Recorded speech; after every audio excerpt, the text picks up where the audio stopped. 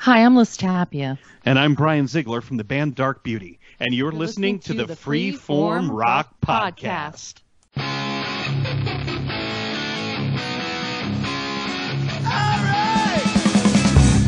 You are listening to the Freeform Rock Podcast with Mark Alden Taylor.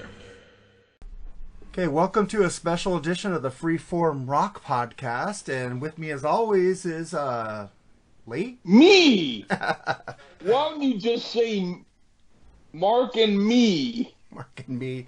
It's Lee Gerstmann, yeah, of course. Yeah, the same thing over and over again. How are you doing? And with us today we have Liz Tapia and, my bad, Brian Ziegler. There you go. Brian Ziegler from the band Dark Beauty. They have an album out called Fall from Grace, which she was so nice to give us to listen to before this interview. Thank you for that, Liz. That was really cool. Thank you so much. Well, you're welcome, and thank you so much for having us on. We're excited to chat with you guys. Mm-hmm. We're excited to have you. I just want to ask, how did you guys get started in being a band together? Well, Liz and I met way back in the 1990s. I was the musical director for a theater show that Liz was in, and the show happened, and it was wonderful, and then we didn't speak to each other for 2 years. But then we did another show 2 years later, and started dating, and we've been married for 21 years now.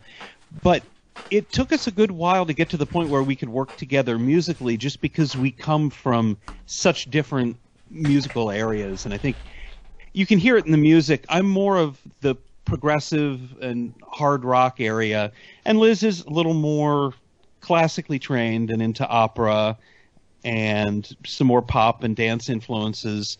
Okay. She can rock too, but then, we finally got to the point where we could put it all together into one project. Nice. That actually makes sense because, one thing that I will say, we can get into this, the individual songs later or not, or the whole thing, but when I was listening to it, I thought it's one of those sleeper albums, like something that, because a lot of people go to extremes. They either do too heavy or they do too mellow, and this was like a very, very nice combination of both some heavy elements, but it didn't sound too heavy. It still had a classical influence to it, and I thought it was really cool because there's some people who don't like heavy rock at all, and some people who don't like classical or opera at all, but both those people could probably like this.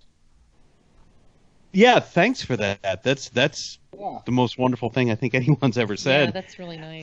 I think what really ties it in is Liz's melodies that can make the heavier music or the operatic influences all really pull together. Is almost all of the songs started with one of her melodies, and then the rest of it is built around that. And I think they're so strong that, if you listen to a heavier band, but it's still catchy, they've still got the hooks, I think it can appeal to a wider audience. And I think that's what Liz was able to do here.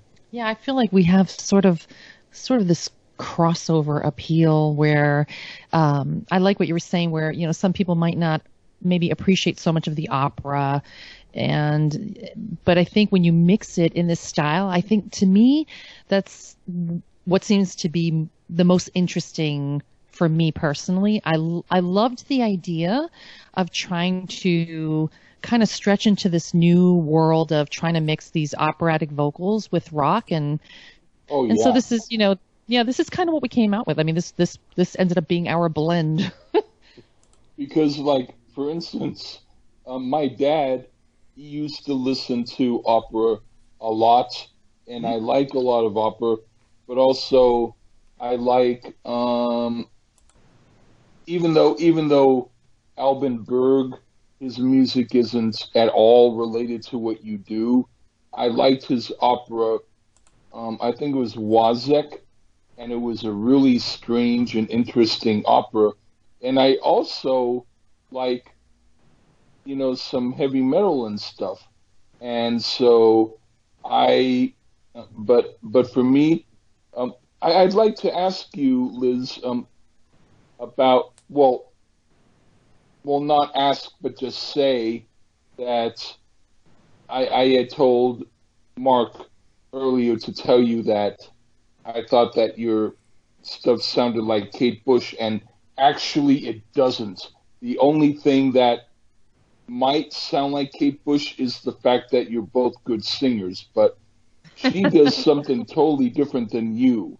And there's a vocalist named Aniek. It's not the Aniek who's like some Danish lady, like I forget her last name. It starts with V, but there was some other lady named Aniek who did some like, and now we going in the forest, and we're da da da da, and it's some that I had way back about 15 or 20 years ago, and I don't even remember her name, and I'm trying to get who she is, but your stuff sounds, it's very smooth, but it sounds like it doesn't sound like any particular classical composer that I know of, but it sounds like you love maybe classical and opera.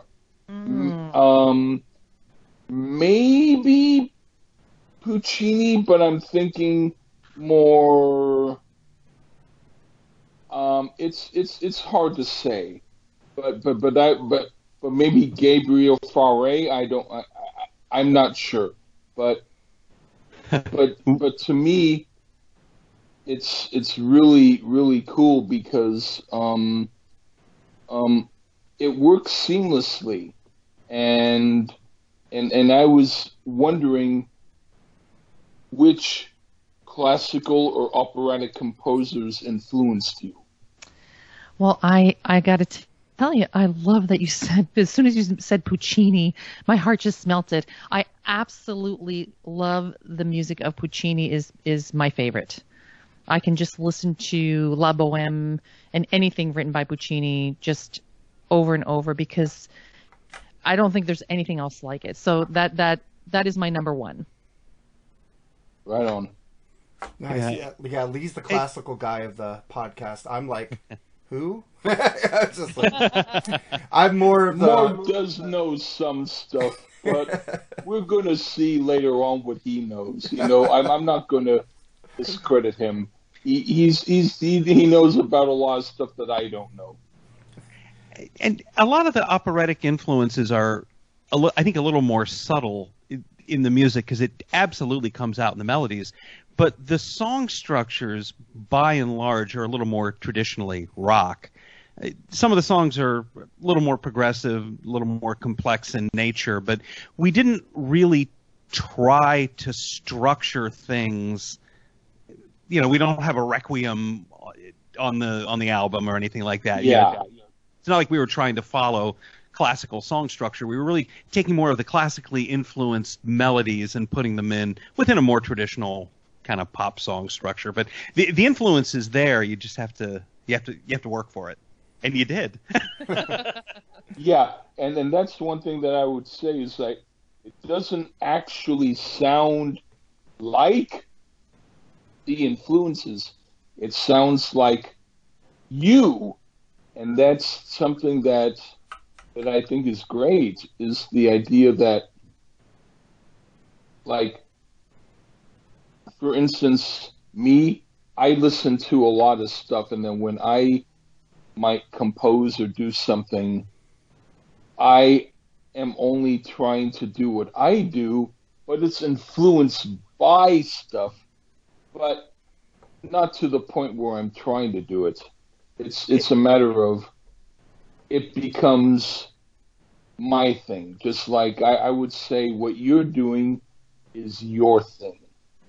And, I got to admit, we have had some trouble in describing the music. It's not all that crazy. It's not all that different from a lot of what's out there. But when you try to explain to people what it is, and, we end up with, well, it's kind of like Evanescence if Yngwie Malmsteen was their singer, and there's some Renaissance in that. Like, it's tough to put it into a sentence. In fact, part of why if I'm stumbling when I'm talking, it's only because I'm trying to figure out, because there's a lot of stuff that I've heard, and it's like, how can you put 100 things into a quick sentence? But I would say, I know what you're talking about when you're talking about Evanescence and all that. But I still hear your individual style.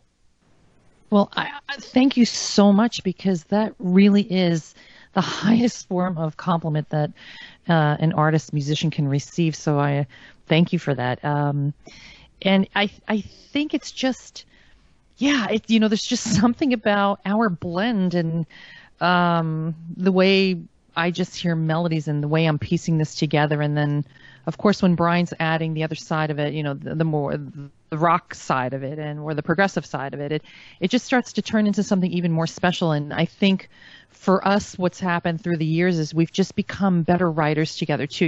Of course we know each other really well, but writing is a whole different process, and we definitely grew into our own style. So it really does have our own personal stamp on it. And so we've gotten a lot of that. Like when we do shows, people, they say to me a lot, they say, we can't quite put our fingers on who you sound like. They say it's very original. It's very different.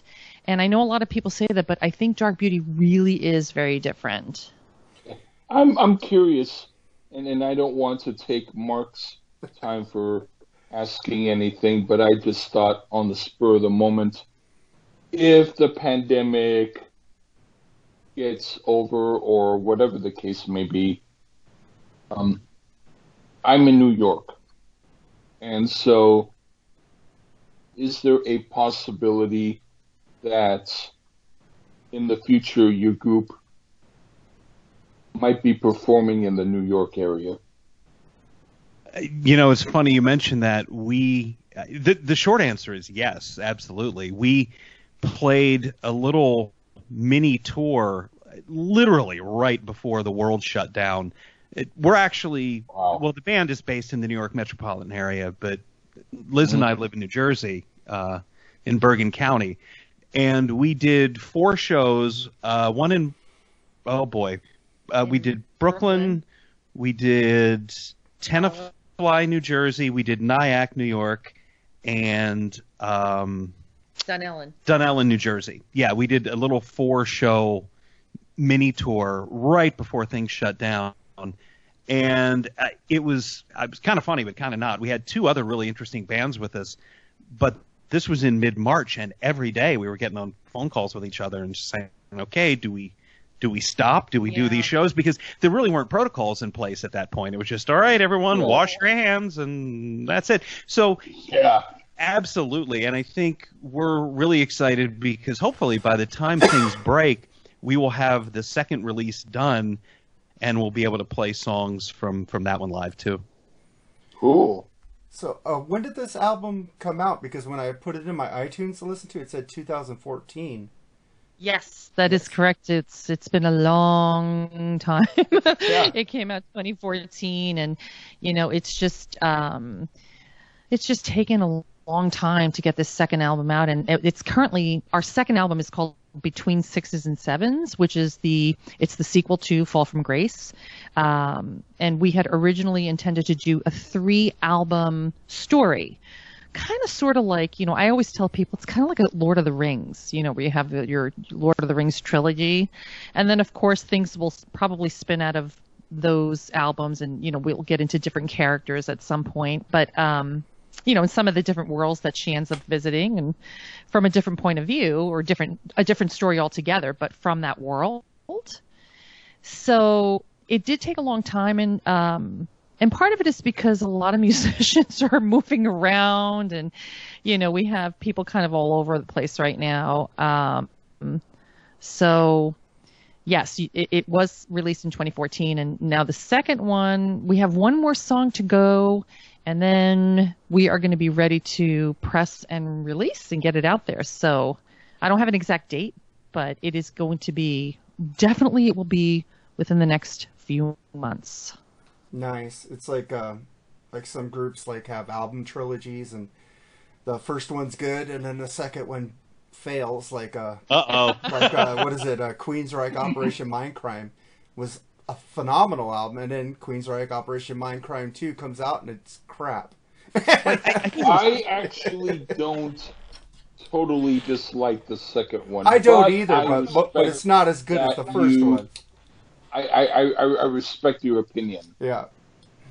Yeah, but I mean, the first Mindcrime album was, for me anyway, it was not to put too big a spin on it, but it was life changing. I mean, that album was my soundtrack for years, and it proved to me, really, in a way, it's kind of a forerunner of the Dark Beauty stuff, because it shows that, we all like and respect The Who and Pink Floyd and kind of their concept albums, and it had been tried in hard rock, but Queensryche nailed it.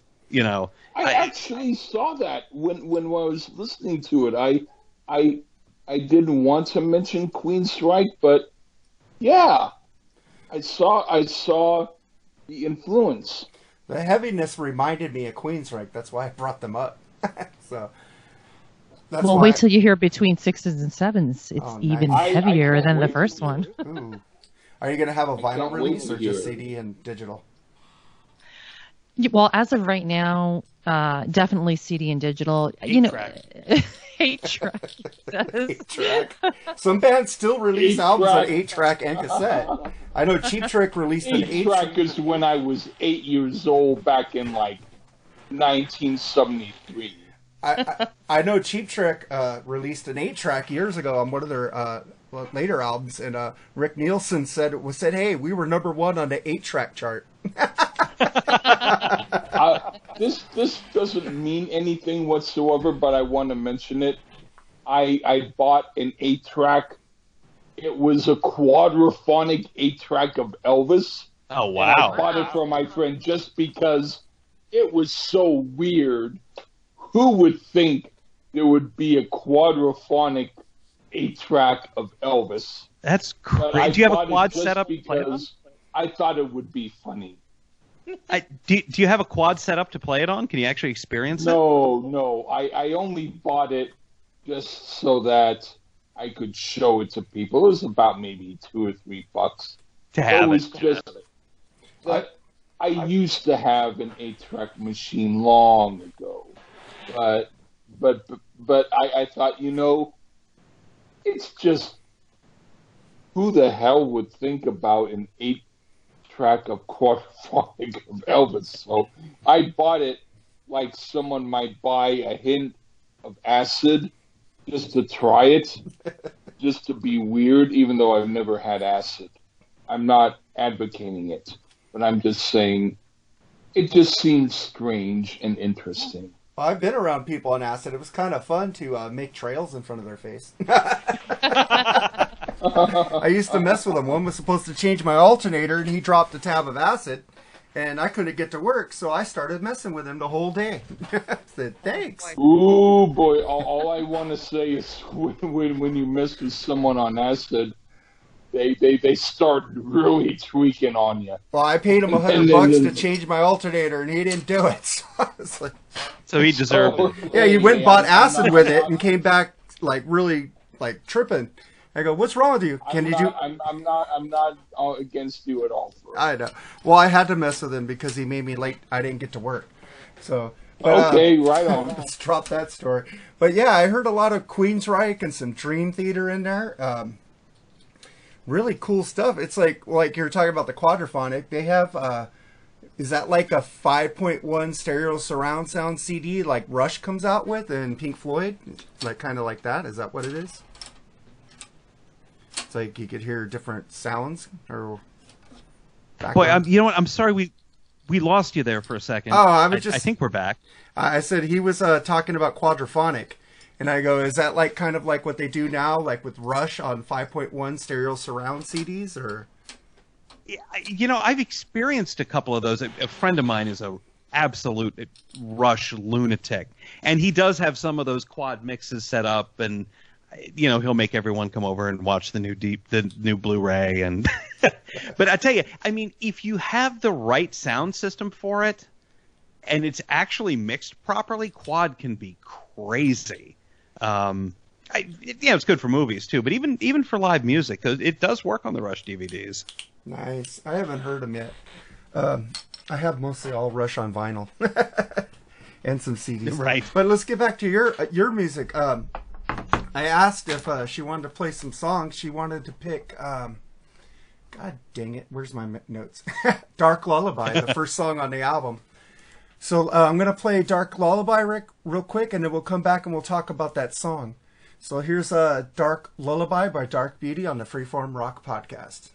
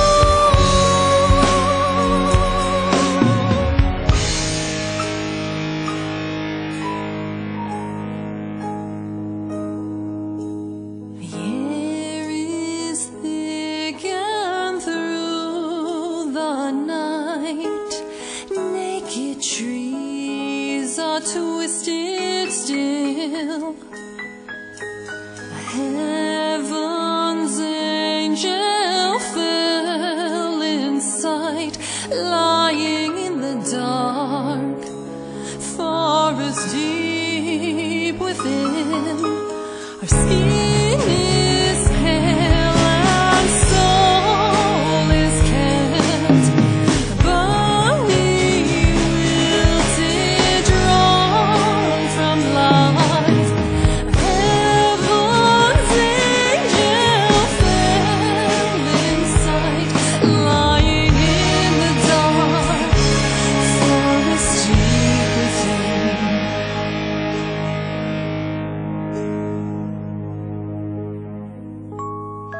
Rockabye beats on the treetop. When the wind waves, the cradle will rock. When the bough breaks, the cradle will rock.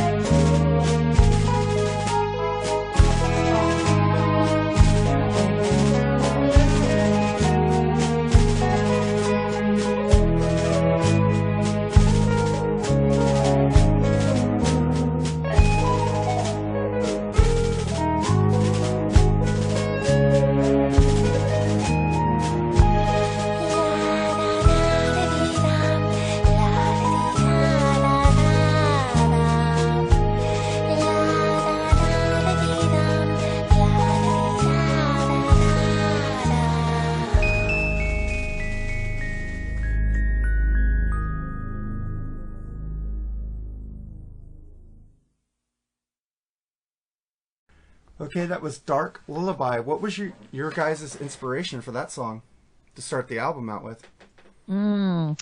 Well, when I first started writing, I wrote a completely different song, which is Save Yourself, and the last track on the album. And I wanted to develop the character of the Dark Angel. And that's kind of where this character really was born. It was from the song Save Yourself. That's really what inspired me to kind of go into it as, like a story. So from that came Dark Lullaby, and I thought it would be really beautiful to have this sort of classical, beautiful, melodic piece of music introducing the Dark Angel falling from heaven into this dark, evil world.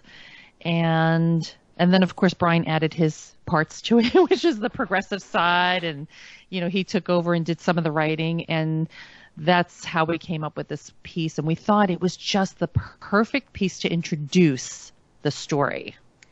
Yeah, I think it introduces the story well, and I think it introduces the band well. With the songs are so eclectic as you move through the album and the stuff we're working on for the second one. But if there's any song anywhere that kind of has all of the elements of Dark Beauty, it's got a little bit of the heaviness, a little bit of the complexity, a lot of dynamic range. Very melodic, kind of creepy.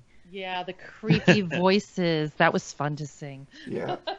I thought that was really cool when I was listening to it. Go, oh man, her voice is really beautiful, and then you kick in with a great guitar sound, man. I really enjoyed your leads.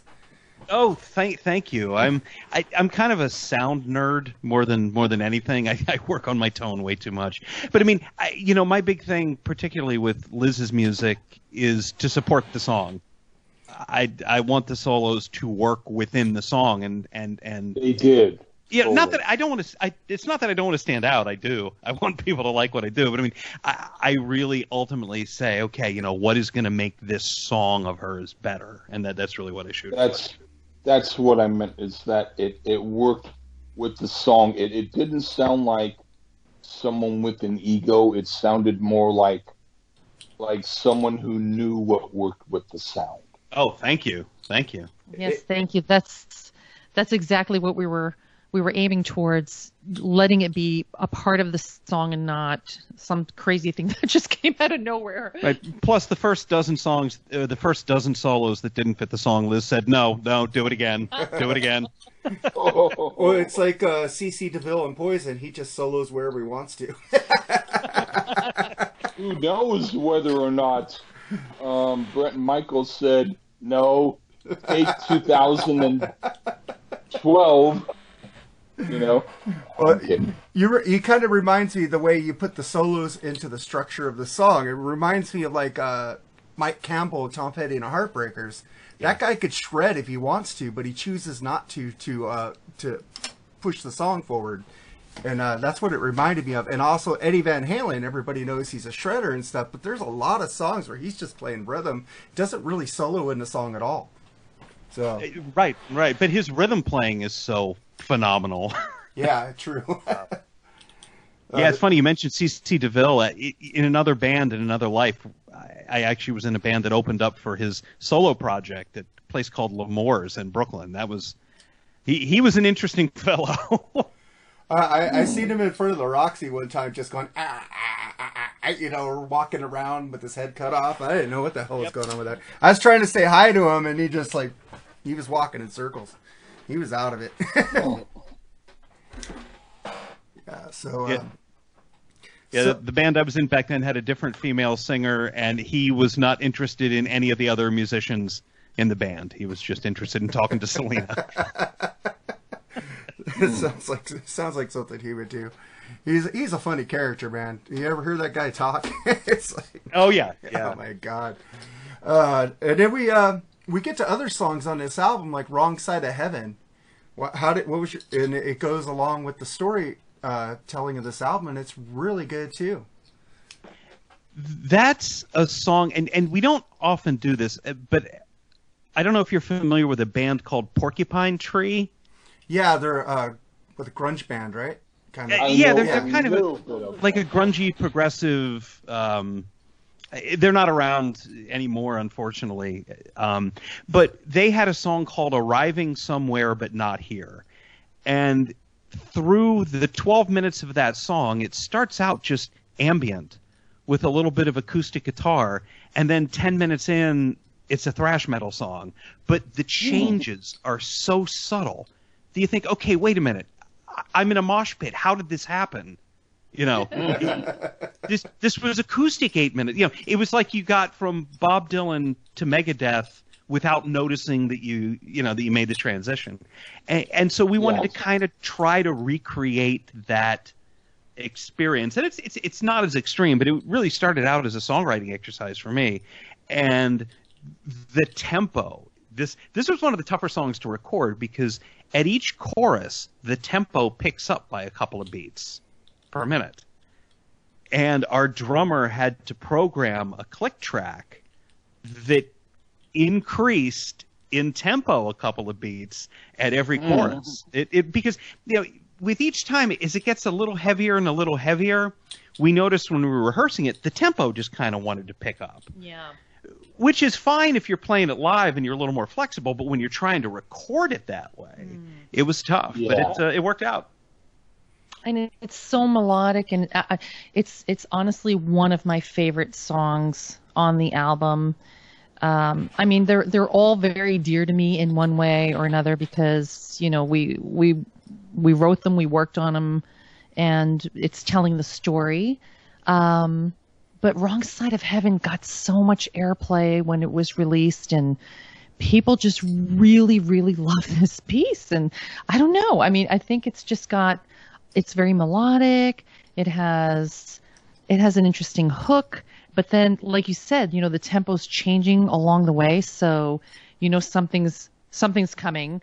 And I think, I don't know, somehow we managed to get this right exactly the way we wanted. And I don't know how we did that, but Would you believe that if I thought I got this song exactly the way I wanted it, I would listen to it again and go, oh my word, it was totally not what I wanted. And then, so kudos to you if you got it exactly how you wanted it. well, we did eventually after we programmed the click track. Yeah. It was, I mean, it was always working so beautifully when we were just playing it live. But like Brian said, it's totally different when you go to record it and you have to get, the timing has to be right. But it was just something that, through rehearsing it over and over and just playing it, and it just landed really where it needed to land on the wrong side of heaven, which is, so. Maybe the wrong side's the right side, but it's only called the left side instead of the Right. Oh man, and then the third song on your album is Mirage, which is the longest song on this album. It's 10 minutes and 44 seconds, and it's my favorite. I like long songs. Yo, exciting. Well, I will tell you, Mirage almost didn't make it onto the album because when you listen to it, there's a lot going on, and what we tried to do was create the world's largest drum kit. Yeah. So a lot of what sounds like a drum kit is actually larger percussion instruments. It's a timpani and like larger drums, and our drummer laid down literally one track at a time. So we went through a full pass, and he just played the timpani, and then went through another pass and did just a single drum. And so we got all the instruments down, and the guitar and the sitar and all the vocals and everything. And we got the first mix back from our engineer, and it was the worst experience. Oh, it was awful. Because partially because there's so much going on, it was hard to rein it in and make it all work. And so we sent him some notes, and he did another mix, and it was worse. And we went through half a dozen mixes, and they were all really, really bad. And to the point where we were seriously thinking of just killing the song because we couldn't make it work. and this was, we put twice as much work into this song as anything else on the album. But eventually, Artie was able to really nail what we were looking for. And, there's a lot of dynamic flow, there's a lot of different parts, and it took a lot of work, but eventually I think it ended up hitting the right mark. Well, it's interesting because as Brian's telling you the complications of this piece and what we had to do to get it, to actually finish it, it's such a favorite amongst so many people. We get unbelievable comments on Mirage, and I think it's I don't know, what is it? It's just complicated and like you said, lots going on and different. Yeah. Well, this and whole what I album. was going to say is that the difference between you who are working on it and finding the different difficulties. For me, when I heard it, it sounded just as flowing as any of the other songs. So Nice. it's the idea that maybe certain songs might be harder to work on, Yeah. but when they're done, they live up to the other songs that were less hard to work on, I guess. No, I mean, that makes perfect sense. And the difficulty was we were trying to make it so that the transitions were smooth and so that it didn't sound like disjointed pieces of music that were all kind of stapled together.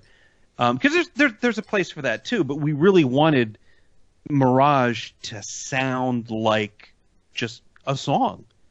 And Are you saying that there were a lot of things that were stapled together? I'm just only asking because you mentioned it. Not ultimately, but I think it was written just as one piece of music. But for example, the transition from the verse to the chorus is pretty abrupt. I mean, as far as recording it, I'm not saying as far as writing it, but just as far as recording it. Okay. No, actually, from a recording process, it was all. I mean, of course, we did a lot of overdubs, but the individual parts of the song weren't worked on individually. It was all one 11-minute beast. Plus But the, yeah, what I was going to say is it just totally seems seamless to me. Well, that's so nice to hear because I'll never forget that day in the studio when Dan Granda, who brought his entire drum kit and then some. We had, I think the song has 52 drum tracks. Wow, and Yeah. I like drums, and so to me, 52, hey, sounds cool to me. Now, I'm sure they probably muted some here and there, but overall, when you look at, we have a screenshot. I'll have to send it to you guys. We have a screenshot of the actual tracks, and it's crazy. I was just wondering, have you guys played this song live? We have. We have. We actually played it live on the last tour. Was that was the And at first time? Prostock, too. That was the second time we'd done it. You're right. We didn't, in our early shows, we didn't attempt it, partially because a lot of your early shows you only get maybe half an hour to perform, and Mirage would take up half the set. And it's funny. We did try to cut it back. We thought, okay, let's take this. You can make it probably into a 6 or 7 minute song that would fit better into a rock set, and it didn't. The edits didn't really work. We ended up performing it pretty much as it is on the album. The only part that's a little shorter is the extended section at the end, what we call kind of the party section, is shorter when we do it live. But that's it. We do it pretty much as it is on the album. But it is a really fun song to perform live. Yeah. And you can see the audience kind of swaying along, and then we're all swaying along to this beautiful Middle Eastern sort of beat, and it's just really, really fun. And then you see that one person looking into their phone and you want to throw the mic at them. Yeah, there's something that one has to get used to is all the phones, but and you know it's interesting to see all the phones, you know, like pointed in your direction, and something I still have to get used to, I guess. I go to a show, I put up my phone just to record a little bit of it, and then I put it back in my pocket just to have a memory recorded. Yeah. I pretty much don't. There was a show or two that I recorded some only because I mentioned on Facebook I'm going to the show, so someone said please record a song or two. Okay. So I did that. But otherwise, when I'm going to a show, I'm specifically going there to experience it as a person and not as a film director who's, recording it for online. I mostly do not record the shows that I go to.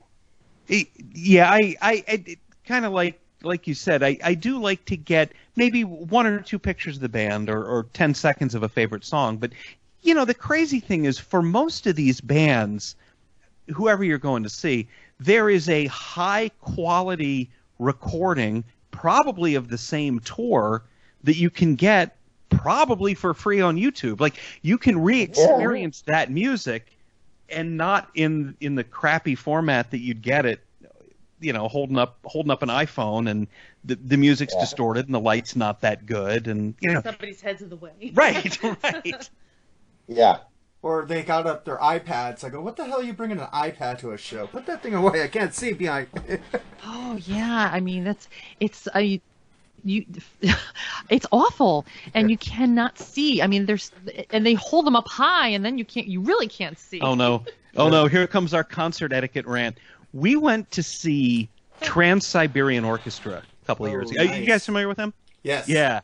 A lot of my favorite guitar players are in there. Through complete dumb luck, I got us front row seats. It was one of those things where you had to get into Ticketmaster and slam it at just the right time. And I got in. We had fantastic seats, and we were so happy. And we were the only people, you know, within the circle of like half a dozen around us paying any attention to the show. Everyone else was on their phone, taking phone calls, talking about work. I'm like, this is an amazing show right in front of you. Why are you here if you don't want to experience it, you know? Yeah. That's so true. It's like, you know, there's some songs you like your favorite band, but they have that song you don't like. And, and Right. everybody goes to the restroom. Like when I saw Paul McCartney, like in years ago, Oh, in wow. the 80s, we didn't have phones back then. But everybody went to the restroom on Ebony and Ivory. It was like, Oh, ouch. well, Stevie That Wonder doesn't wasn't there. He's seem doing like it by the song himself. that they would do that to. Unless they were saying, I need to go to the Ebony. I'm kidding. Well, that was the first time I saw, there's a bathroom song at concerts. Right. Yeah, it's like, and then everybody hears the next song, and they're all running back in. They didn't wash their hands. They go, I gotta watch this. You know, it's like, Okay, Liz, what's They our go, bathroom song? Ebony and wash your hands. Don't come back until you do that plan. yeah, man. And then we get to the next one, My Abyss. What was your inspiration on this one? I wanted to create something that had a beautiful atmosphere, which is one of my favorite parts of the song in the beginning, with all the whispers and just the line of the cello is I just love that intro. And I thought this was, this is the part in the story where she starts to walk, in the abyss, in this maze, and she starts to try to figure out where on earth is she. She knows she's on the wrong side of heaven, and so this is probably would you say our more poppier kind of tune? So this is a really fun song to sing, and it definitely has a little bit more of a poppier kind of flavor. Again, really being eclectic and trying to mix it up in there. You're talking to Lee. He's Mr. Eclectic. Oh, yeah, yeah. I'm like all the albums that you've never heard of. I'm the one who probably listened to all of them. Yeah. Oh, I love that. That's pretty cool. He's given me albums with no melody whatsoever, and I go Well, there's a group, the United States of America, and there's Fairport Convention, which is not actually obscure, but to him it may be. And there's a group called Guns and Butter, and there was the Crab Cometh Forth, and all the Giant Crab Coming Forth, all that stuff that if you reach your hand in the pool, you might take out an album. Oh my God, what's this? Hey, listen to it first before you throw it back in the ocean. Kind of like that. Yeah, it's yeah, this is a really cool song, and I liked it a lot. And when you're explaining these, it's giving me like a movie in my head, and I like that because now I'm going to go back and listen to it with the explanations you've been giving me of these songs. So that's really cool. When you're on stage doing these songs, it says you get into character, you're playing a character. Do you do costume changes, or you just act different on stage? I take on the persona of the Dark Angel, and I try to get into her character while I'm performing the songs to really tell the story. So it's not just, so I mean, I really look at them almost as monologues, so that when I'm singing, I'm not just singing the words, but I'm really sort of self-directing myself, so that I'm telling the story, and the audience is getting the visual along with what's happening in the music to, just convey what's happening to her in the moment and from her point of view. And through most of the set, Liz is completely in character in that she's not talking to the audience and introducing songs and things like that. I generally take on kind of the role of just narrator, and it kind of and that's an idea, honestly, that we stole from TSO, is just kind of having someone not typical stage banter, although I do some of that too, but kind of weaving the story through the songs. And then Liz, of course, will acknowledge the audience and thank everyone at the end of the night. But she really does stay in character for most of the show. That's cool. Go ahead.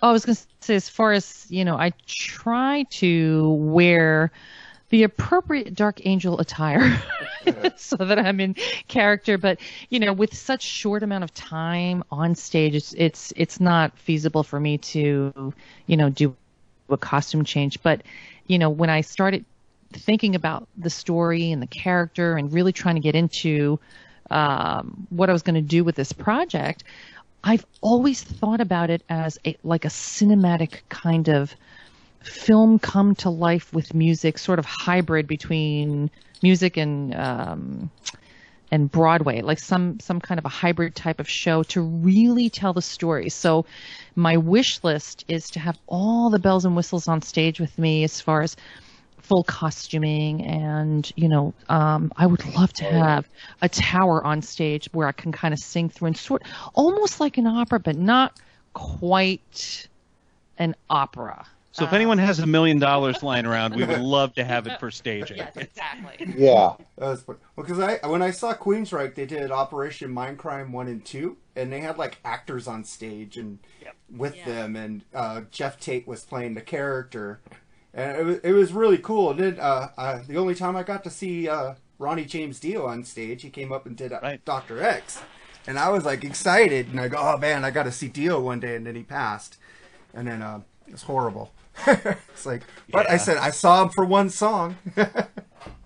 Yeah, I got to see them on a different tour. I saw them on the Empire tour when they actually did, I forget if it was all or just most of Mindcrime, but that was an arena tour, so they had a lot of projections behind the screen, and they had some actors. It wasn't a full-blown production, but they really did put on Mindcrime as a show on that tour too. Yeah, I saw Jeff Tate solo, and his voice is back. it went out for a couple of years, but It did. he's got his strength. I was right in the front. It was at a club, and his band was incredible. And then he was supposed to be doing Rage for Order and Empire live in their entirety, but that got canceled because of COVID. But he still pushes the dates back every couple months. So then we get to the next song, number 5 on here, Eternal Chamber. What was your inspiration on this one?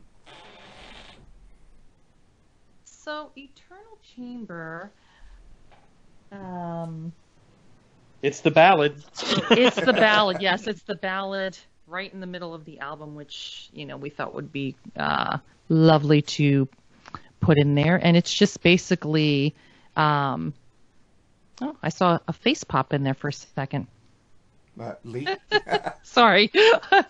It's the ballad in the middle of our album, and it's basically about evil forces and how they've won the battle, and the final ceremony is about to be performed, and it's about her basically taking that next step to allowing the demon to kind of come and grab her, and she's taken the role. She's taken on this role that where they're trying to bring her to, so because they keep seducing her along the way. So that's kind of her place, ready sort of like to take the plunge. It's like, okay, you got me here, but there's always a fight in her, because this is like she's a good angel that sort of turns evil. Like, she's turning evil, but she's really not evil. She's evil for a little while, but that's So all I'm like gonna say. commercialism evil. Right. And then, it's a really great ballad. I like it a lot. And then we get to the next song, which you wanted us to play. So here's Wicked Dollhouse on the Freeform Rock Podcast.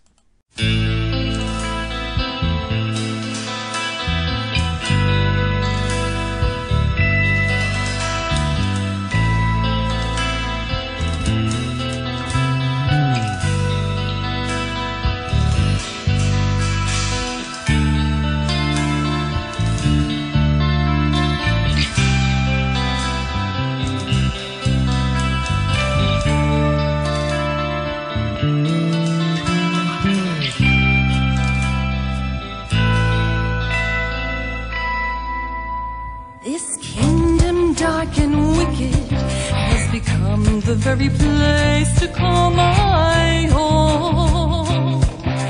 Surrounded by immortal souls and desperately afraid of my control. And in this world, my fantasy, a timeless stroll, my ecstasy. And now, sweet puppets, minds receive, 'cause you are not.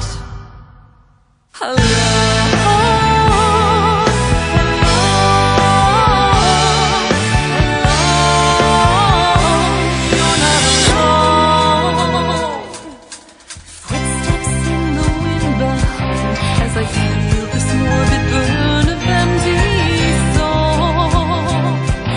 And standing there in front of me, my shadow left behind in full control. And in this world, my fantasy, a timeless stroll, my ecstasy. And now, sweet puppets, minds receive, 'cause you are not. Hello,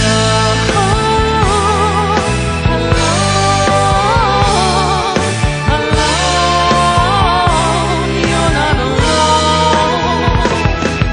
My wings now blackened, my saddest fear, and those await be very clear. Do not betray me, or you will fear my little wicked dollhouse.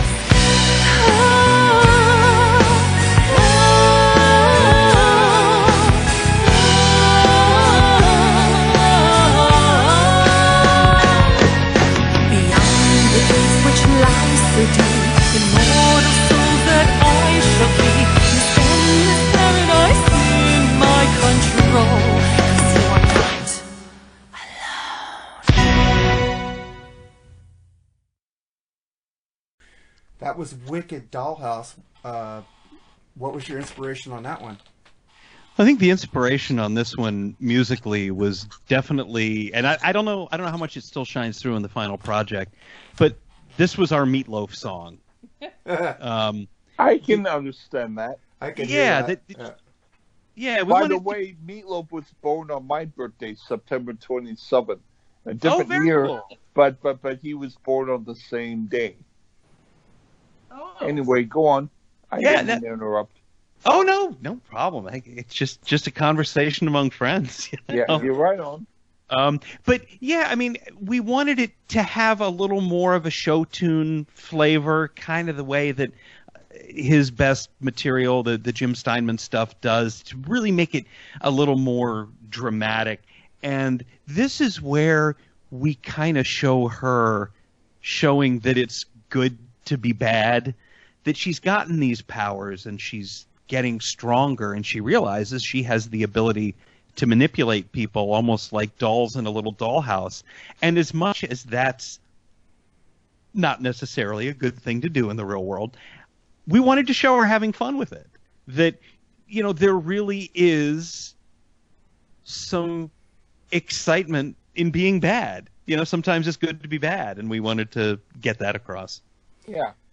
The way you guys explain this, it makes me want you guys to write a television series and make it a musical television series. Like, have the songs drive the series, like the 80s movies. You know, the Cop songs. rock. Yeah. Because it seems like I could see her falling from heaven in episode 1, like confused Right. where is she at, and then it keeps going. Every episode she gets stronger and stronger and realizes who she is, you know. I could see this going on for like a limited series. Well, it's really funny that you're saying that, because that's, you know, in the beginning when I started writing, I think the most interesting part for me was that I just wrote. I didn't worry about the order of the story. Like, whatever came to me, I just wrote it. I started, you know, just singing melodies, and as all of this was coming to me, I would just start writing it down. I would start working with, you know, each melody line, and then I started developing the songs, but it was never in a particular order. And then towards later, like towards the end of the album, I started thinking, okay, I have to try to, you know, put this in some sort of a semblance. But in the beginning, I just wrote. Not like I had Save Yourself, which was track 9. That was the first thing that I wrote, and it's the last track on the album. Cool. I've done that where I would write stuff, and then I said I'm going to put it in a certain order, and then I closed my eyes and I pointed to a song, and I said, okay, this is going to be the first song. This is going to be the second song. And it was not the order that I wrote it, but it became a good order. Yeah, I mean, when I was doing this, I just figured that I would just kind of slot them in where I thought it was going to go. And then it just, you know, by the end, it just kind of made sense. But I did have to start creating some kind of a system, not a system, but what do I want to say? We need to fill in the gaps. Like fill in the gaps. Thank you. That's what I was trying to say. Fill in the gaps, because in the beginning I just kind of wrote them. So it was interesting. But now the second album is a little bit different. I have to think about that a lot more, because I have sort of the whole first part of the story, and, you know, Fall from Grace really depicts her. It's mostly about her falling from heaven into this evil, dark world. And, you know, she starts to begin this journey, and like, who is she meeting, and sort of and what's happening to her, seducing her and trying to, you know, take her soul away and change her. But the second album is, you know, it's the continuation. So I mean, that I do have to start thinking about that a little bit more. Well, I did think about it more carefully. Yeah, it's a really good ride on this album, and like I said, you should write a television series, kind of like a Supernatural mixed with Buffy the Vampire Slayer. I don't know. Oh, that sounds so fun. Yeah. I like it. And then we get to the where was I?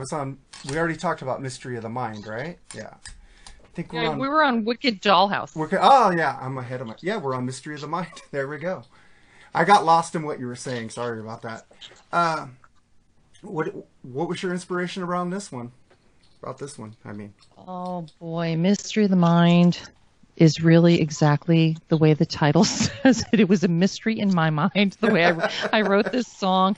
Honestly, it was like the love ballad to her love, and she's trying to sort of, put it all together, and she is really talking to the love of her life, who is in, where is he? He's in purgatory, he's down there, he's, she's trying to figure it all out, and I think that there's just all of these voices around her. So I just I think when I was thinking about it, I realized that like she's probably telling him, don't come down here, go back, stay away. This is not a safe place. And which is why there's like a prayer in the middle of the song. And it was just, I don't know, it was a big jumble in my mind when I was writing it. And it's probably how it sounds too, but it's kind of the love ballad. Yeah, it's just a love ballad, and it's a way of trying to get her point across to tell him to, go away, like get out. Don't get down here. It's bad. It's really bad. And then at the same time, she's saying, "Save me, save me, save me." So it's like it's a little bit of both. And you wrote this in 2014, and this album goes good for 2020. Yeah. Don't come down here. It's bad. Oh, don't come down here. Stay where you are. It's like I see the Back to the Future meme, and Doc's telling Marty, "Don't go to whatever you do, don't go to 2020." Yeah, I mean, this is, she's in love with, she's still in love with him, and he's obviously the love of her life, and she doesn't want to leave, and how can she leave? But she's in this new place now, so it's about her being in this new space, and we don't know what's going to happen to her, or do we? Well, we do. You guys know it, and you ain't telling until the next album. That's right. All right, did we get to the next song, Fallen? What was your inspiration on this one? So on Fallen, it's interesting. It's kind of the opposite of what's happening, in some of the story, where she is saying, it's kind of time for you to join me, and there's space for you down here, and she's sort of summoning him in this bizarre way, but I think that she's kind of trying to pull him along now because she wants to be with him. Ultimately, she wants to be with the love of her life. So there's a lot of mixed emotions going on in some of these songs. It's really good. It's like if someone's saying, "You don't really want to be with me, do you?" Yep. But what they're really saying is, "You want to be with me, don't you?" Yeah, exactly. Yeah. Exactly. Well, it's like I noticed through the album you have a lot of Middle Eastern music going along, and then a lot of heavy riffs going with it. And I go, "This is a trip." Yeah, in fact, I thought to myself, I don't know, but Ofra Haza, she has an album called Desert Land, and some of her Middle Eastern sounds kind of sound a little bit like what you were doing, and she's from, I think, Israel, and but I mean, and I was only going to say it after Mark reminded me of it, but I mean, it has a little bit of the Israeli sound, and your stuff reminded me a little bit of it. Lee, I can't even believe that you're saying that, because someone actually compared me to this beautiful singer, and I thought, who is this singer? I had to go look her up. Yeah. And I was like, oh my gosh, I could totally get why. Like I could understand why they compared, my sound to hers, and I was truly honored because she's an incredible vocalist and a beautiful singer, and so yeah, it's really interesting. I never thought I would hear anybody else say her name, and so that's amazing. I'm everything that I know is on the back of an album cover. That's all I want to say.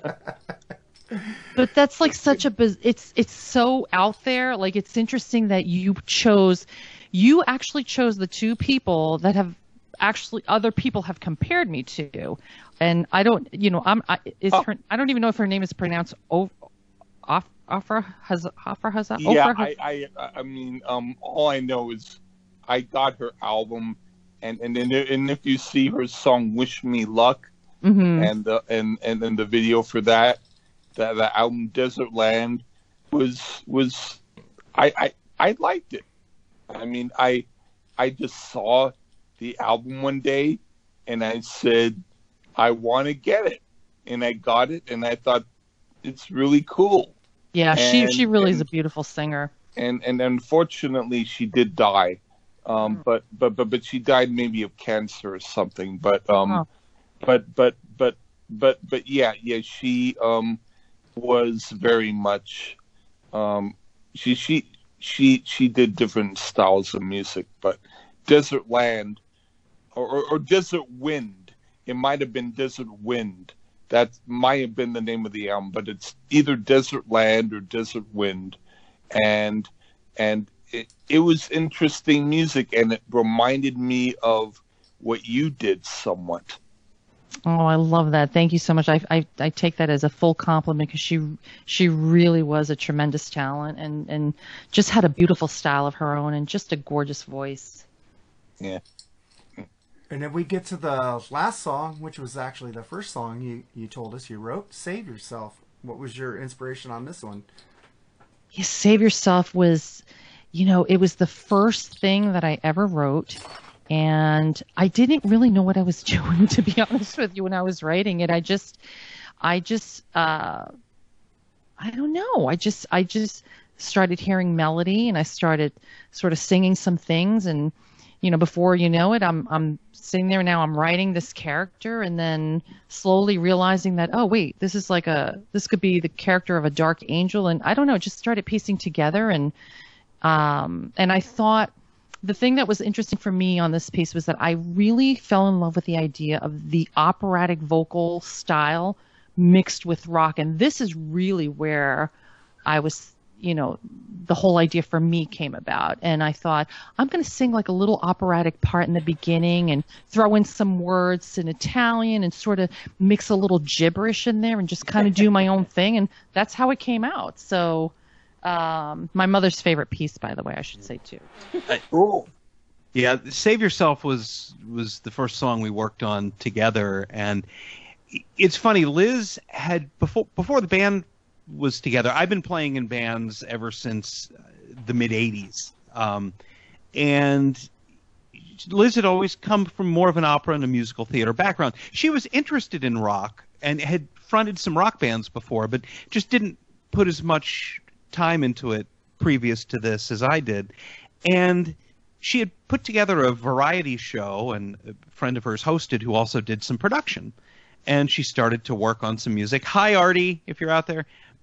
She started working on a song, and she said, hey, Brian, I've worked on this song with Artie, and, we'd like to have you do some guitar on it. And I thought, oh, that's cute. Liz is doing music. She didn't believe me. And I put the headphones on, and I'm like, oh, my God, this is the first song she's written, and it sounds better than anything I've ever done, in my life. But Save Yourself is a little different than the rest of the songs from not to guitar nerd out for a moment, but it was my only opportunity on the album to really just kind of groove and to really let loose a little more.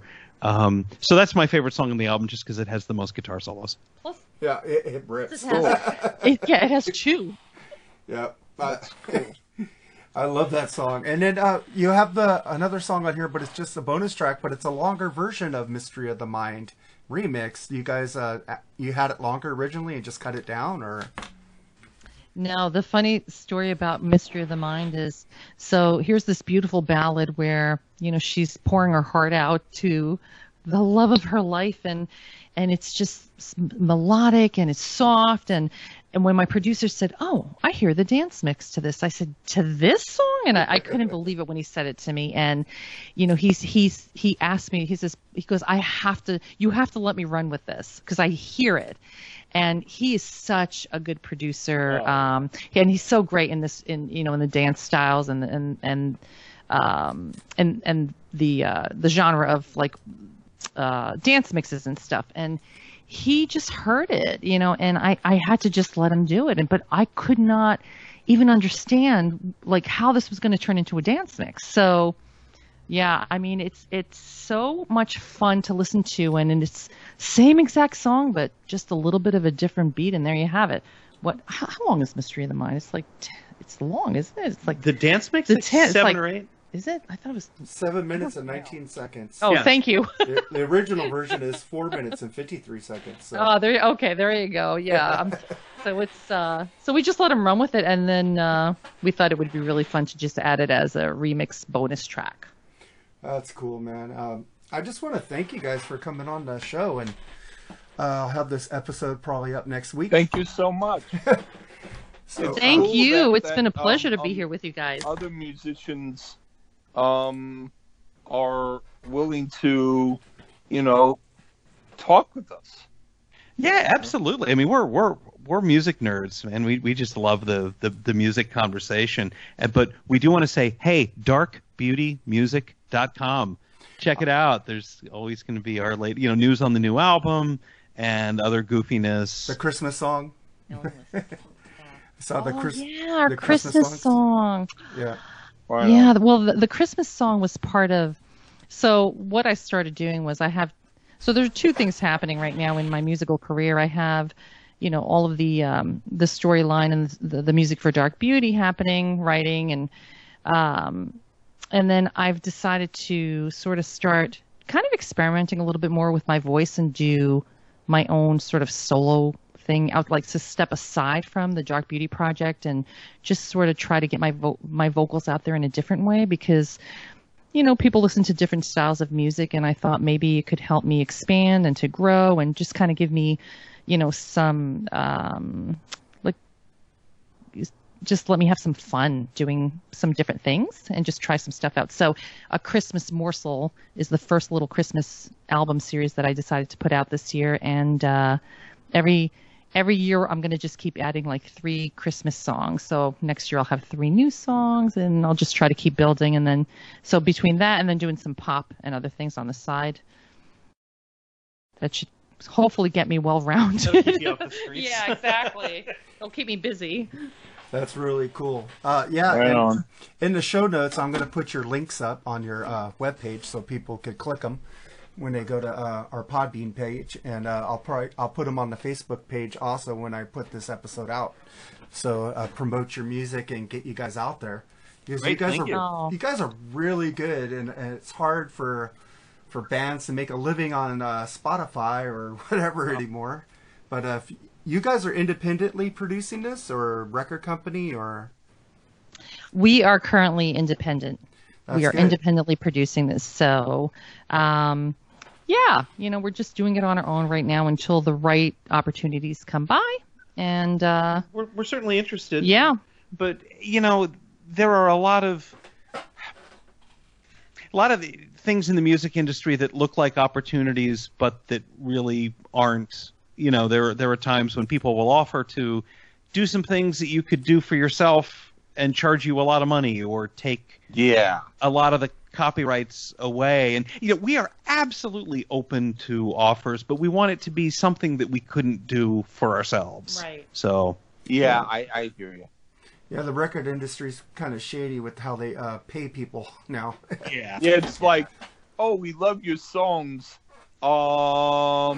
We get 999%, and you Yeah.